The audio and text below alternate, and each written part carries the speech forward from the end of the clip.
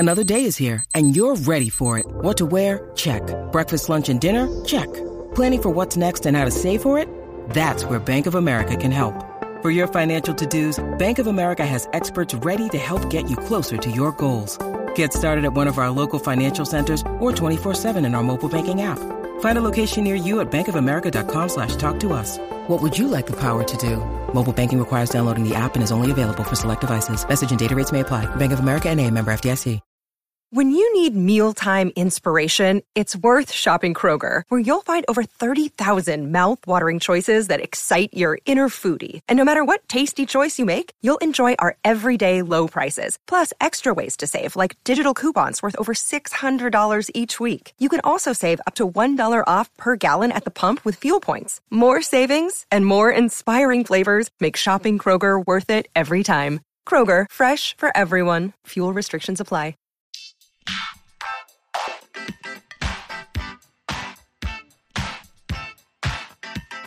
Hi, everyone, and thank you for tuning in to the 14th episode of Awards Chatter, the Hollywood Reporter's awards podcast. I'm the host, Scott Feinberg, and I am so happy to be joined on this episode by the great actor Benicio del Toro. He won the Best Supporting Actor Oscar 15 years ago for one movie about the war on drugs, Traffic, and he's now seriously in the running for that same prize again for another movie about the war on drugs, Denis Villeneuve's Sicario, in which he is, for my money, as great as he's ever been. But before we get to our conversation with Benicio, let's talk about what else has been happening in the world of awards since our last episode with Will Smith. To begin with, I hope everyone had a very happy Thanksgiving. But in Hollywood and in New York, there has been no rest for the weary. Two of the last remaining awards hopefuls are actually beginning screening this long weekend. Joy, starting in Los Angeles and New York simultaneously today, Saturday, and The Hateful Eight, starting on Monday in New York and then on Tuesday in Los Angeles. Meanwhile, Monday will also bring the Gotham Independent Film Awards, and Tuesday will bring the announcement of the recipients of the National Board of Review Awards. Meanwhile, at the box office, there has been a surge of interest in movies. Not many of them awards hopefuls. It's just a big weekend for blockbusters, with Mockingjay remaining at the top of the list. But The Good Dinosaur, which is Pixar's second big Oscar hopeful after Inside Out, and Creed, which is a surprise Oscar hopeful, just the latest in a long line of Rocky movies, but one that has gone over tremendously well with critics and audiences, are both doing quite well at the box office as well. But without further ado, let's go to our conversation with Benicio del Toro, whose movie has gone over well with critics and audiences, one of the rare ones that has done that this year, along with Inside Out, The Martian, Straight Outta Compton, and Mad Max Fury Road. Well, thank you so much for coming in and doing this, and every performance it seems like you kick it up a notch, and I'm really excited to talk about Sicario. But first, I'd like to go back to the beginning and just ask you, were movies important to you as a kid? Were there any people or films that were particular favorites or influences for you? Movies, I think I came to movies the same way probably every kid my generation came into movies. It was just going, there were no videos or anything like that, or Netflix or anything like that, so it was, going to the movies. I remember, going to see John Wayne films, Clint Eastwood films. My dad was going with my dad, going with my mom. I remember seeing Papillon as a young kid. I really liked that movie, and it really marked me in some ways. Mm-hmm. That movie, and with Dustin Hoffman and Steve McQueen and Anthony Zerbe. But that movie really stayed with me, and the other movie I remember seeing, Live and Let Die. Yeah. But it was nothing special. It was just, it was special to go to the movies. It's great. It's the only thing really. You might catch a movie on TV back in the day. There was maybe one channel that had a TV, a movie channel, and that was in the afternoon, right. And then or late at night. And when you're a kid, you might have to go to bed before then. So you could catch a movie in the afternoon, perhaps. But going to the movies was epic at the same time. There was something about going into that room and coming out of that room with the whole idea of like, I can be a cowboy and or I can be, I can walk down the street and be like, have your imagination will flow outside the movie theater, inspired by the movies. Now, you were born in Puerto Rico. When did things change geographically for you? How long were you there? And well, I was in Puerto Rico till I was 13, 14, 13, but so going to movies, my experience of going to movies was totally in Puerto Rico, and it's funny, but I lived in an area in Puerto Rico called Santurce, and there were many movie theaters. Really? So there were many choices. I think back in the day there were many movie theaters because that was the only way to escape. Right. The TV wasn't that big at that time. Computers were not around, or the internet was not around. So there was a sense of you could have many choices of going to movies, and most of the movies were Hollywood movies. Most of the movies were American movies. So then the transition happened of culturally was moving to Pennsylvania when I went to high school. And what was that something, you hear about anytime a kid moves during their childhood, sometimes it's tough. You're uprooting them, you're taking them away from their friends, their setting. Was it something you were happy to do, or it was jarring? Yeah, there was something in me that I was happy to do it. I was really into basketball. I was at 10, 11. That was my world. That's all I did basically. Where I put most of my energy was into basketball. So I was pretty good at that age. So and you always look at the mainland USA as the place to go and play basketball, right. As a kid. So, and also around that time, I was really getting into rock and roll. Were you a musician yourself, or you just like listening? No, I started listening to salsa music, and then rock came in, and then so I had my favorite band at that time, and probably still is, the Rolling Stones. So, and they were on tour. Yeah.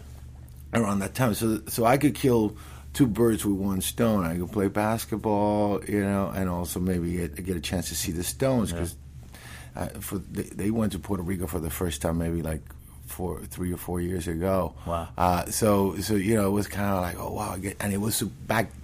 That tour was supposed to be their farewell tour. So it was the last chance to see the Stones. I think little did we know. So when along the line did acting first enter the equation? When you were going to the movies, were you thinking about that, or what put it into the picture?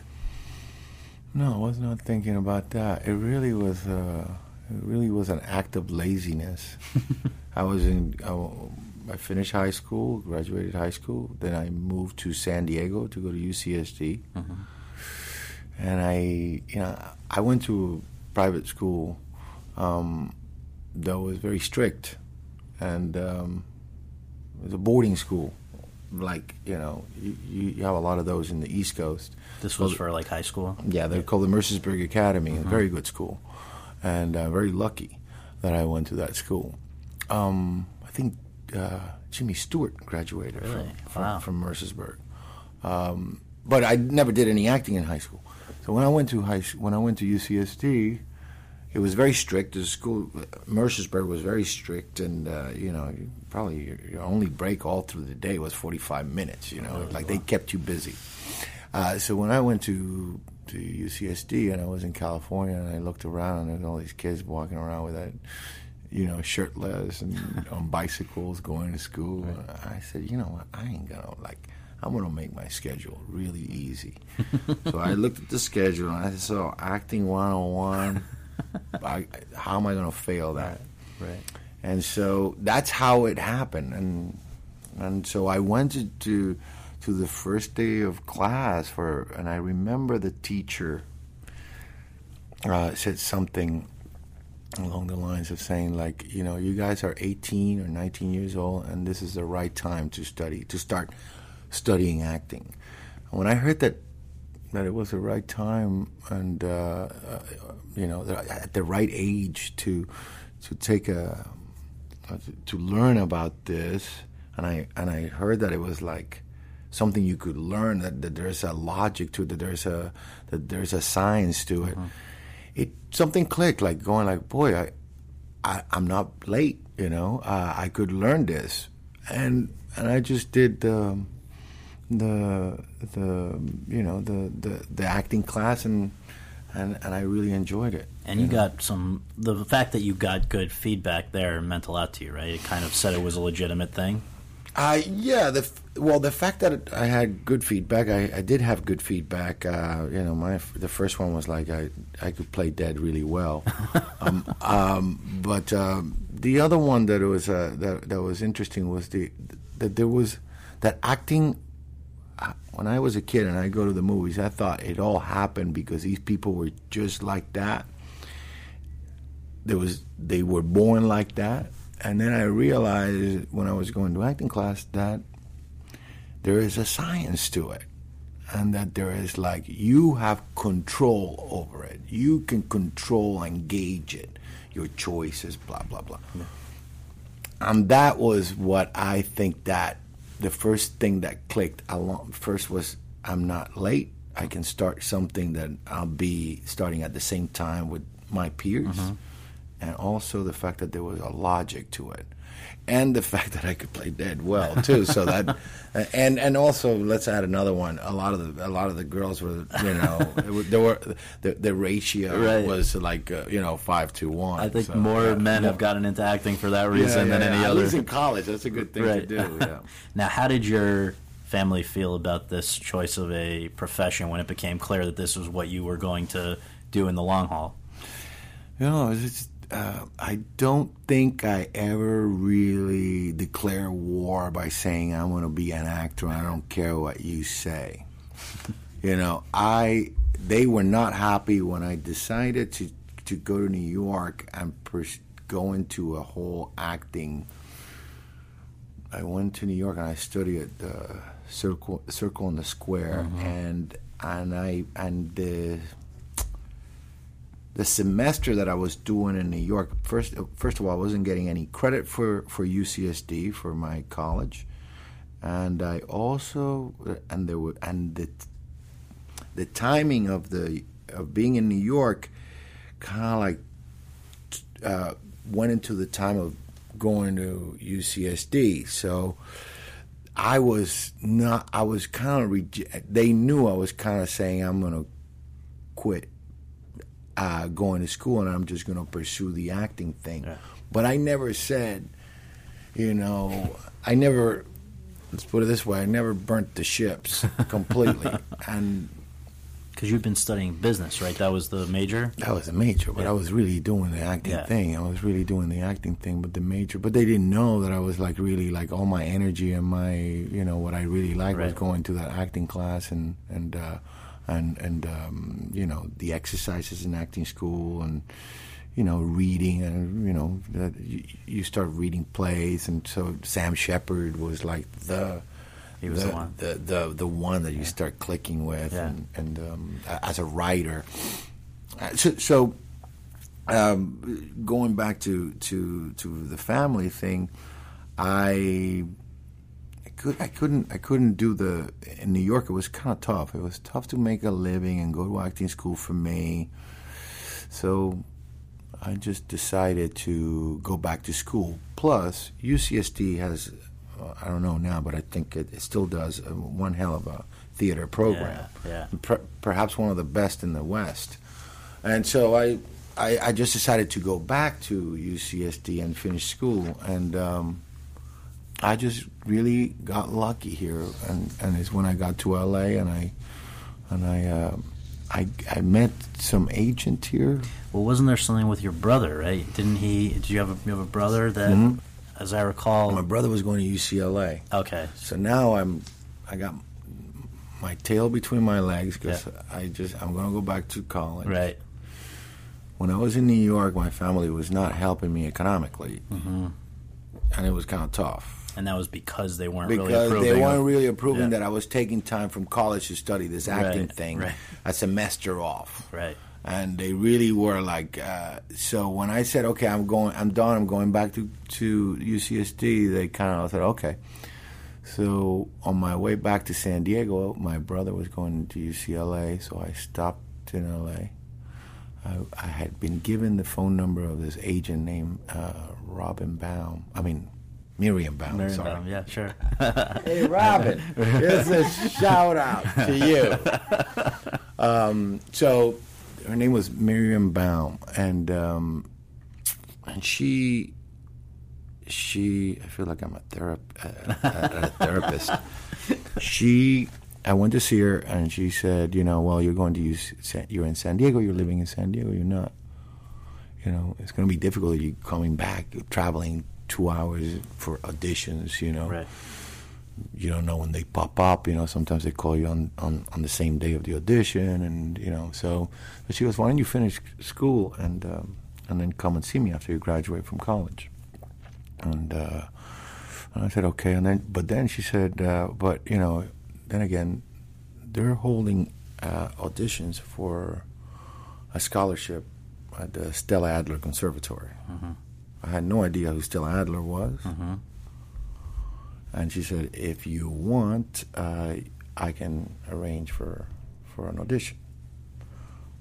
And at that time, every actor has their monologues, because you go in here doing monologues. What was yours?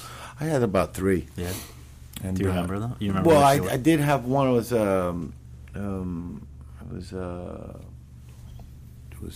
One was from a play called Key Exchange. Mm-hmm. The other one was it had to be a classic, Shakespeare. It was Hotspur, the character Hotspur, and the other one was a song. I think I had a couple songs. I got a song from the Doors and I had a song from the Stones that I turned into a monologue. And whatever, So I said, sure, I'll go do it. And I went to do the audition, and I got the scholarship, and that really.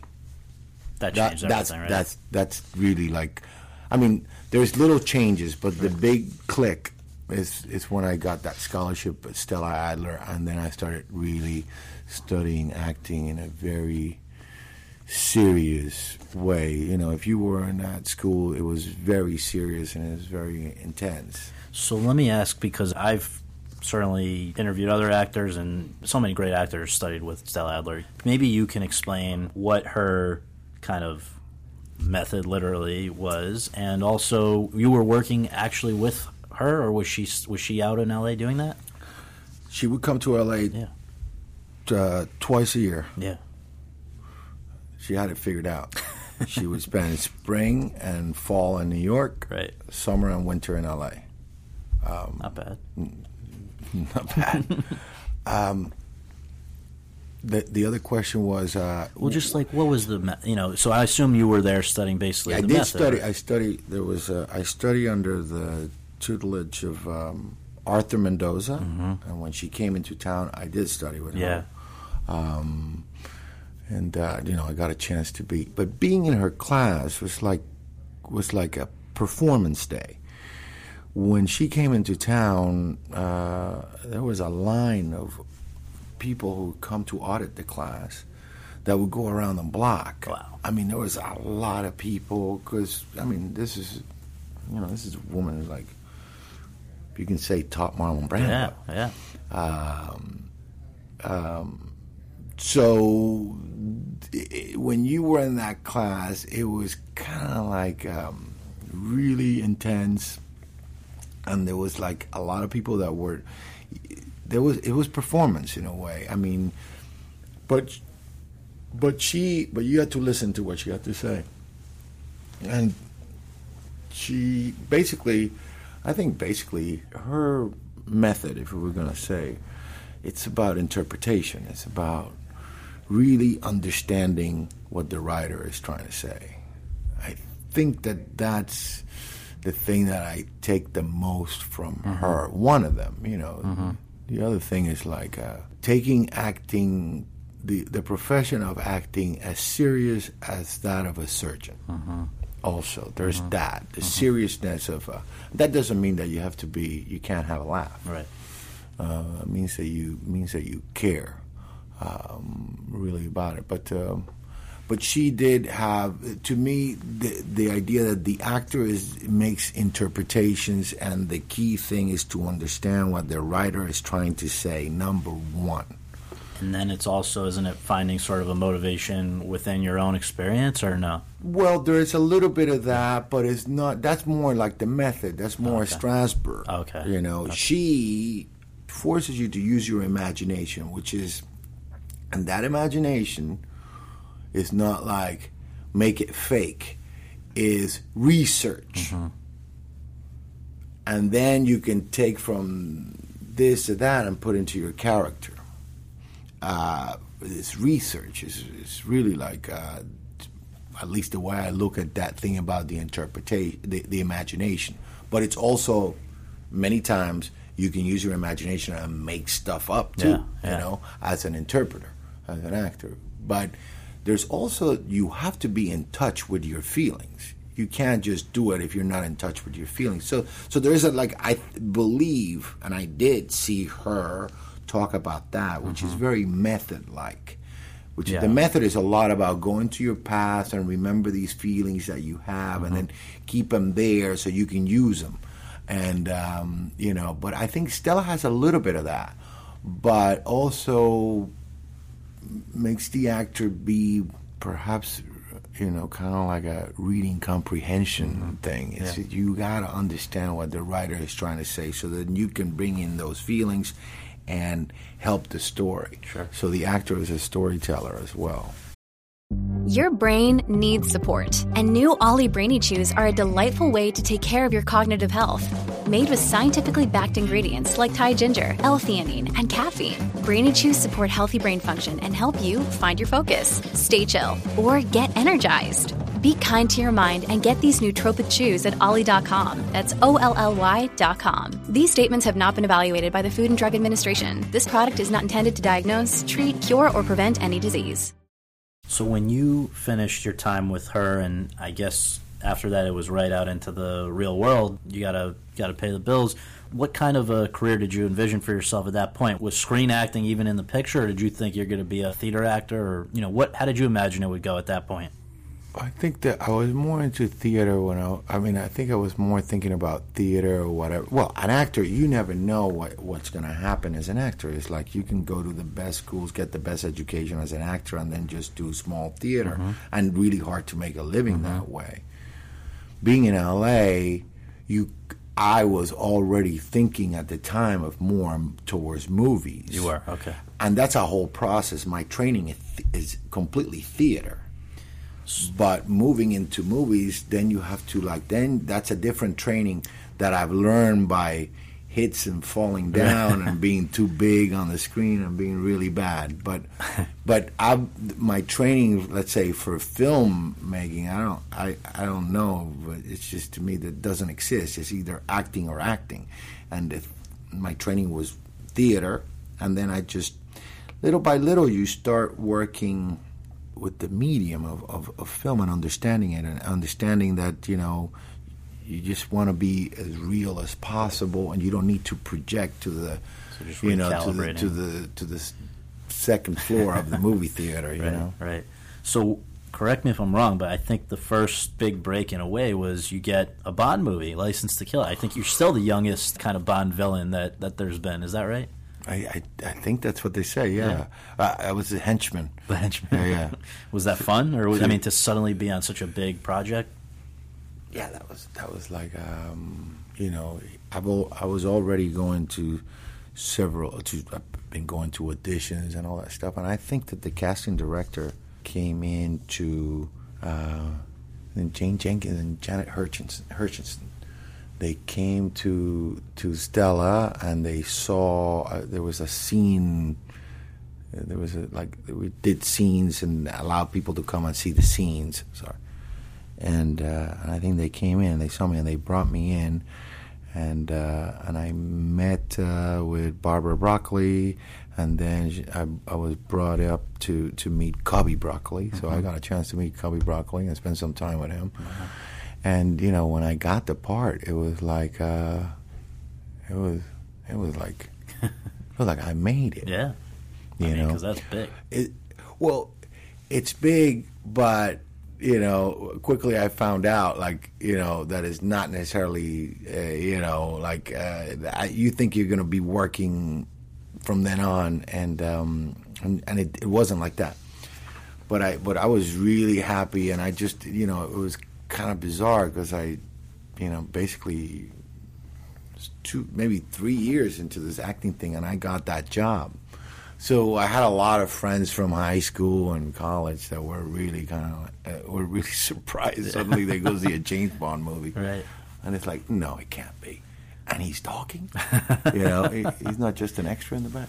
But you know, it went well. It was a great experience. It was like maybe like you know, you become kind of part of the family, and yeah. But then there was, as you kind of just implied, maybe it wasn't like after that suddenly you don't have to worry anymore, because there were, until The Usual Suspects, which is like 6 years later, it was kind of up and down, right? Totally up and down. And to the point of like you know, there was almost a family intervention, you know, going really? Like, hey, dude, you know, it's like, because it goes up and down. And let me tell you one thing, I think my career still goes up and down. I don't think it has changed. It's different, okay, but it goes up and down. Yeah. And I think that's the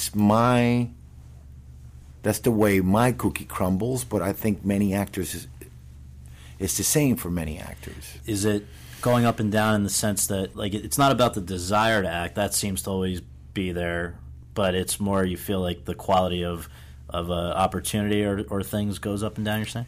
The quality of opportunity, hey, I'm talking to you right now because I'm hot right now at this moment. But, hey, maybe 2 years ago I was, in my head I was hot. I might have done a movie that I'll I felt like... talk to you anytime. No, okay, thank you. No, Scott, you're a trooper. But you know, but I'm just saying, like, it goes up and down. Some projects do work. Some other projects don't work. Some projects you think that is going to work and it doesn't work. Some projects are good but don't find an audience. Yeah. Some projects find an audience. Well, let's actually, if we can, let's talk about that, because again, from what I've read, it's so funny because Usual Suspects, you had, even after making it, I believe, you had pretty limited expectations for what that was going to be. And then conversely, you know, just a couple of years later, Fear and Loathing in Las Vegas, as I recall, you thought this was going to be the biggest thing that you'd done in a while, and it wasn't. So why do you think it is that it's so hard to predict these things, even when you're right in the middle of it? It's a mystery to me. Yeah. It really is. It really is.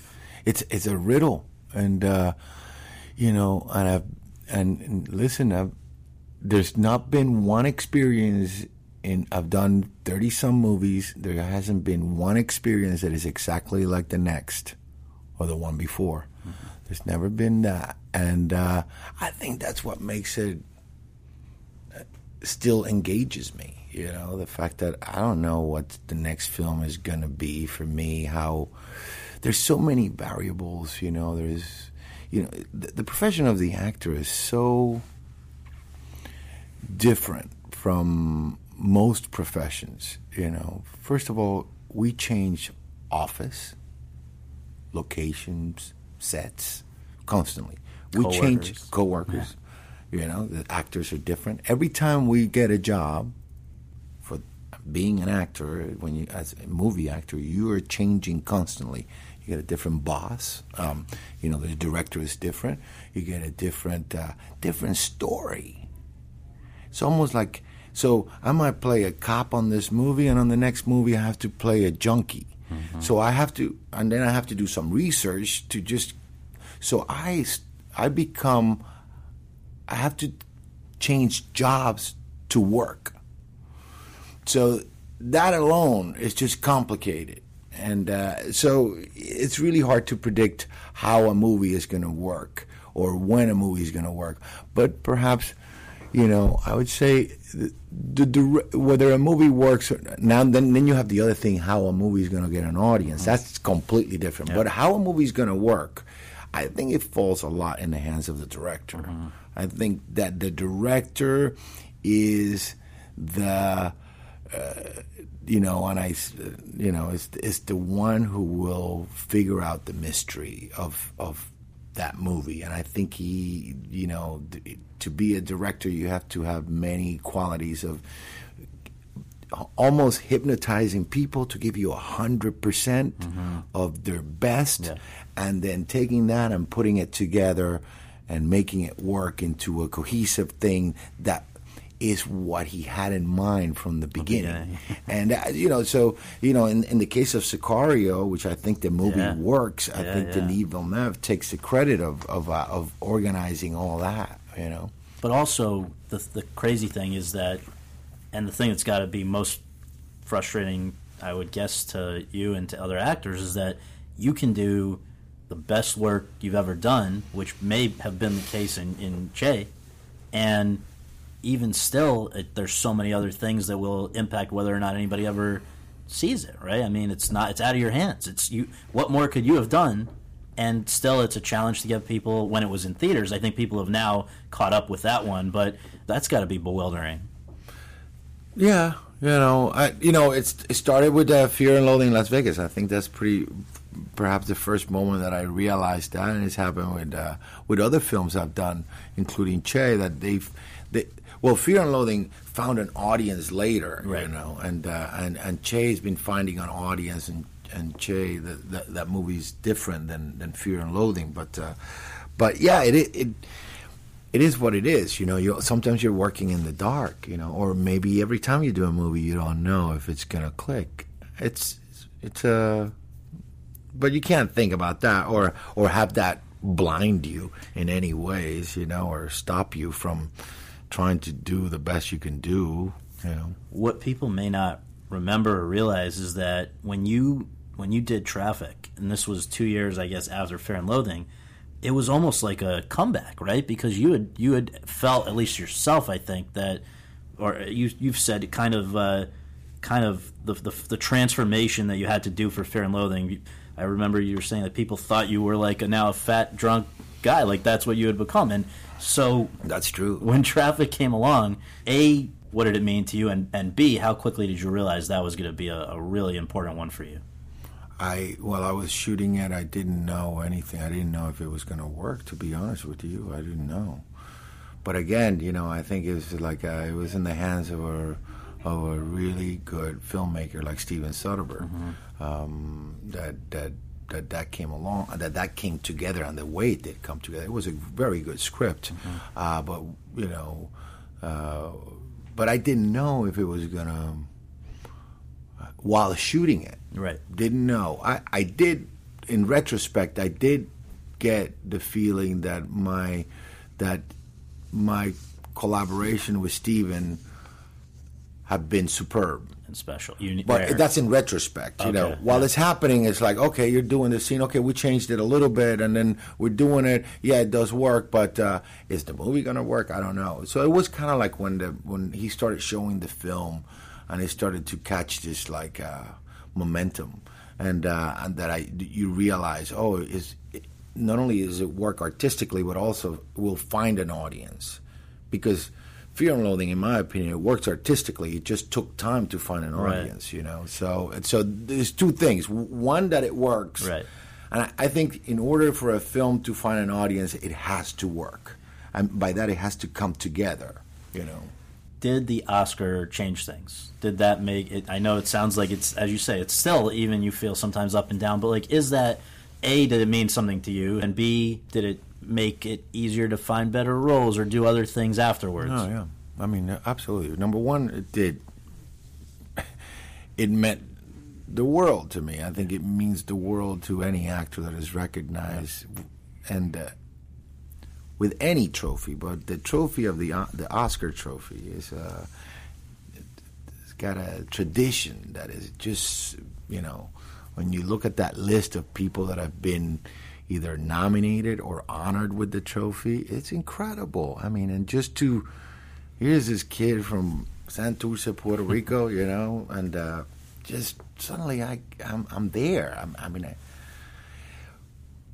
as it was happening, it was just too much to really see it. It's almost like, being shoved right in front of a painting, right. Face right into a painting, and someone asking you to describe the painting. That's very difficult. But I think it meant, the world, when you see actors and actresses when they get up on the stage and how emotionally they react, that's real. Because it's like that's the top real. of the mountain. What more can you? It's at the top of the mountain in some ways. There's many other mountains too, but it's just the fact that you're recognized, and it's just it's the most recognizable trophy probably there is in the world. Yeah. And also is in a profession that is really complicated to figure it out, and it's a profession that is loaded with rejection. The profession of making movies, not only for the actors but for everyone that makes movies. For all the other Oscars that are given, it's just you have to go through so many rejections, make your career, that when you get that recognition, just even getting a nomination, it's just like it's amazing. And just 3 years later, back with 21 Grams, another great one. Nobody can say it was a fluke. I mean, some people you can. You look back and it's like, whatever happened to that guy? Well, I think I don't know. I think you can agree or disagree with who's won, but you can tell there's something about everyone that won or being nominated that there's something special. There's something special about what they did. But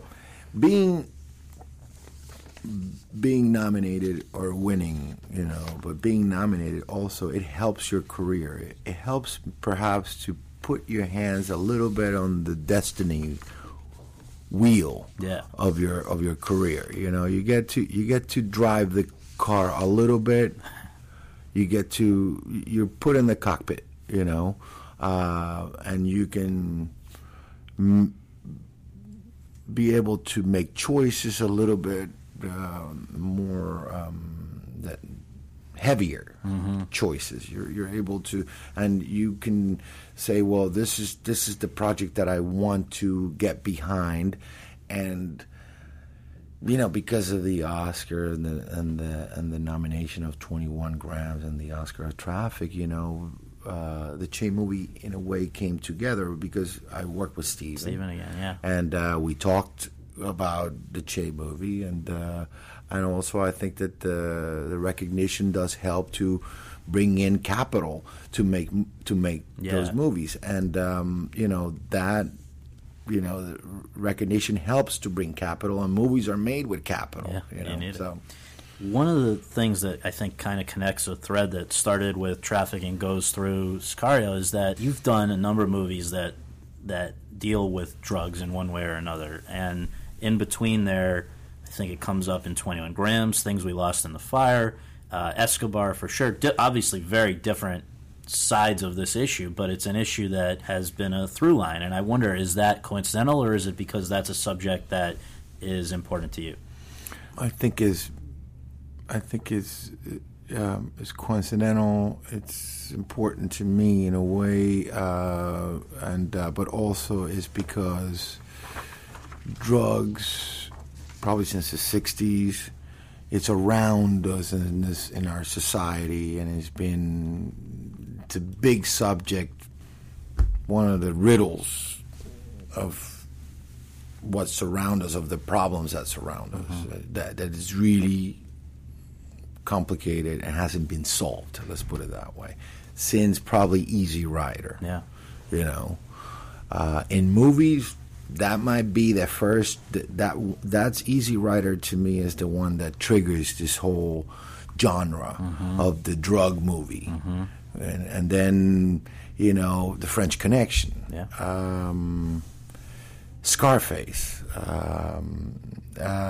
even in The Godfather, there's an element of it. That's what brings the war between the two families. Is drugs. It's just around us. And so I happen to be an actor in this time where movies take from reality, just like perhaps actors in the early 30s during the Prohibition.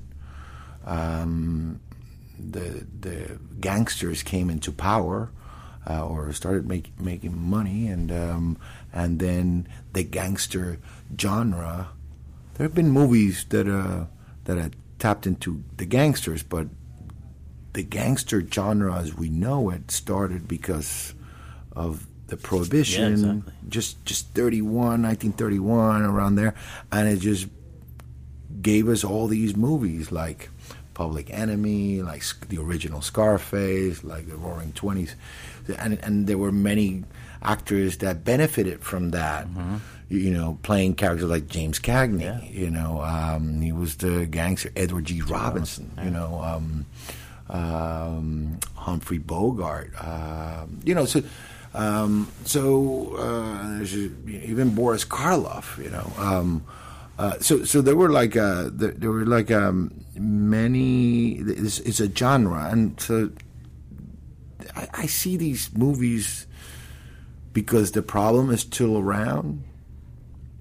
The problem with the gangsters and the Prohibition came to an end, so the gangster genre just kind of dissipated. Just silenced itself out for a little bit until The Godfather, but the drug problem has been around for 30, 40 years. And not getting better, yeah. And it hasn't changed, and it's gotten more violent and more violent and more violent, and there's been more, and there's more money and more power and more corruption and more da-da-da. And so let's say I've done several movies that deal with this problem, and someone asked me, "What's the importance of movies like that?" I said, "Well, these movies bring the movies in a way they bring the problem to the foreground, yeah, and there is no solution in sight, and it's good to people to keep working at trying to find a solution." Yeah. And so that's a movie like Sicario or Traffic. Traffic brings it to the foreground in a way, and then Sicario brings it into the foreground, kind of like a thriller would, because Sicario is a thriller. So these movies come out and they just kind of like remind us that the problem hasn't been solved. Well, there was just a fun theory I have to read to you quickly before ask you the last question or two, but somebody was saying they wondered, and this is, I'm sure it's obviously not true, but it's a fun idea. They're saying that the character from Traffic becomes the character from Sicario. They're saying, let's start at the end of Traffic. Benicio del Toro's character from Traffic, policeman Javier Rodriguez, has given information to the DEA about the corrupt General Salazar. My theory is that after the events of Traffic, Rodriguez remained as a policeman for a short time, but later went dark. My reasoning for Rodriguez going dark is because of two things. One, the Juarez cartel has placed hits on him, and two, he has become completely disgusted with the corruptness of Mexico's government.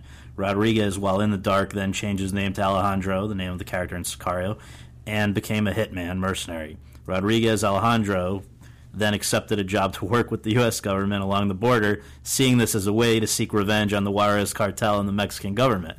I mean, isn't it? The only thing missing there is that he got married and had a couple kids, or a little girl, yeah. But I mean, it's just it's obviously, No, that's exactly like that definitely can work, There's definitely completely, but it's kind of it's strange how not much has changed, and since 15 years, since Traffic, yeah. Last two things. I'm wondering, when you got Sicario, when you first read this, maybe it wasn't even a conscious thing, but I'm thinking, looking at it, this is a guy that, man of very few words, kind of steps in to take matters into his own hands when other people are not stepping up to the plate. Sounds a lot like John Wayne, which is the guy that you got into, one of the guys that got you into this. Wow, that's one hell of a compliment. First thing is, when I read the script, I had to believe it. I had to believe, because it's fiction, huh? Mm-hmm. And so when I read it, I believed it. I believed that that my character represented that frustration of many policemen and that on both sides of the border who have given their lives, and perhaps the number in Mexico, it's got to be huge. There's been many good policemen that during this war on drugs that have given their lives in Mexico, and we don't know. So I believe this guy would have that rage. The fact that his family had been destroyed by the cartels. And so that was number one. Number two is I believe this guy, since the violence in Mexico has gotten so out of control, not in all of Mexico, in places in Mexico has gotten out of control, I believe that frustration that comes with not being able to control it, and I believe this guy, and it's happened in history, and would join the Americans to use that American might to fight the evil that is eating their country. So once I believe that, I could believe anything in this script, and the fact that he became silent was because the movie takes place in about 3 or 4 days. And to me, I think that a guy like this would not be explaining anything because it's already out, So, plus, he's haunted. I mean, he's haunted. He's bent on one thing. He's brought in to go in and do this hit, Yeah. And so Denis Villeneuve, our director, and I, we knew we had to keep him kind of like in the shade, if I may say, and also not only verbally but also in his actions. So it became tricky to be grounded and have a presence without saying much, and but when you work with actors like Emily Blunt and Josh Brolin, it's kind of like I always see this movie as a relay of the 400 meters. It's like Emily and Josh, they carry that baton and they pass it to me in the last lap, and then I take it for the last lap. Yeah.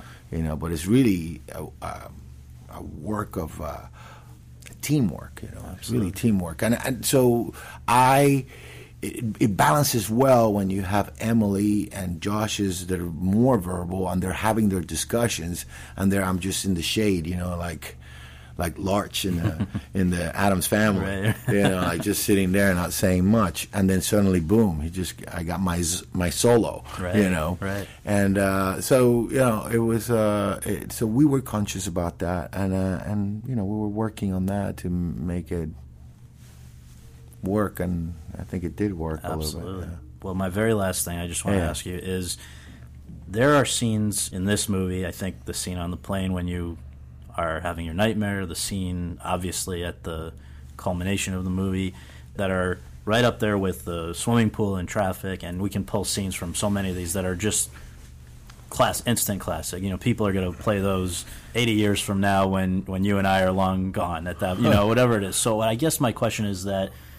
from where we started this interview, this guy, this kid in Puerto Rico who's going to the movies and getting a kick out of other people doing this, can you kind of believe that it's come this far, that you're doing this caliber of work that's getting such great feedback from your peers and from others? I mean, it's been quite a journey. Yeah, man. I mean, I almost want to run right now. Absolutely. You know what? I don't look. You're forcing me to look back, and when I look back, I can't believe it. I can't believe it. I don't think anyone can believe it. I don't think anyone that knows me can believe it. I was this kid in school, in class, and let's say in 5th grade, I was just kind of like this little class clown kid with a lot of energy and perhaps a lot of pain because I lost my mom. If you think like I'm here, sitting here and doing this, and here talking to you, talking about like a whole career, I don't believe it. I do I do think that my dad, my mom, my godmother, my family, they put something right in me to love what you do it, enjoy what you do, don't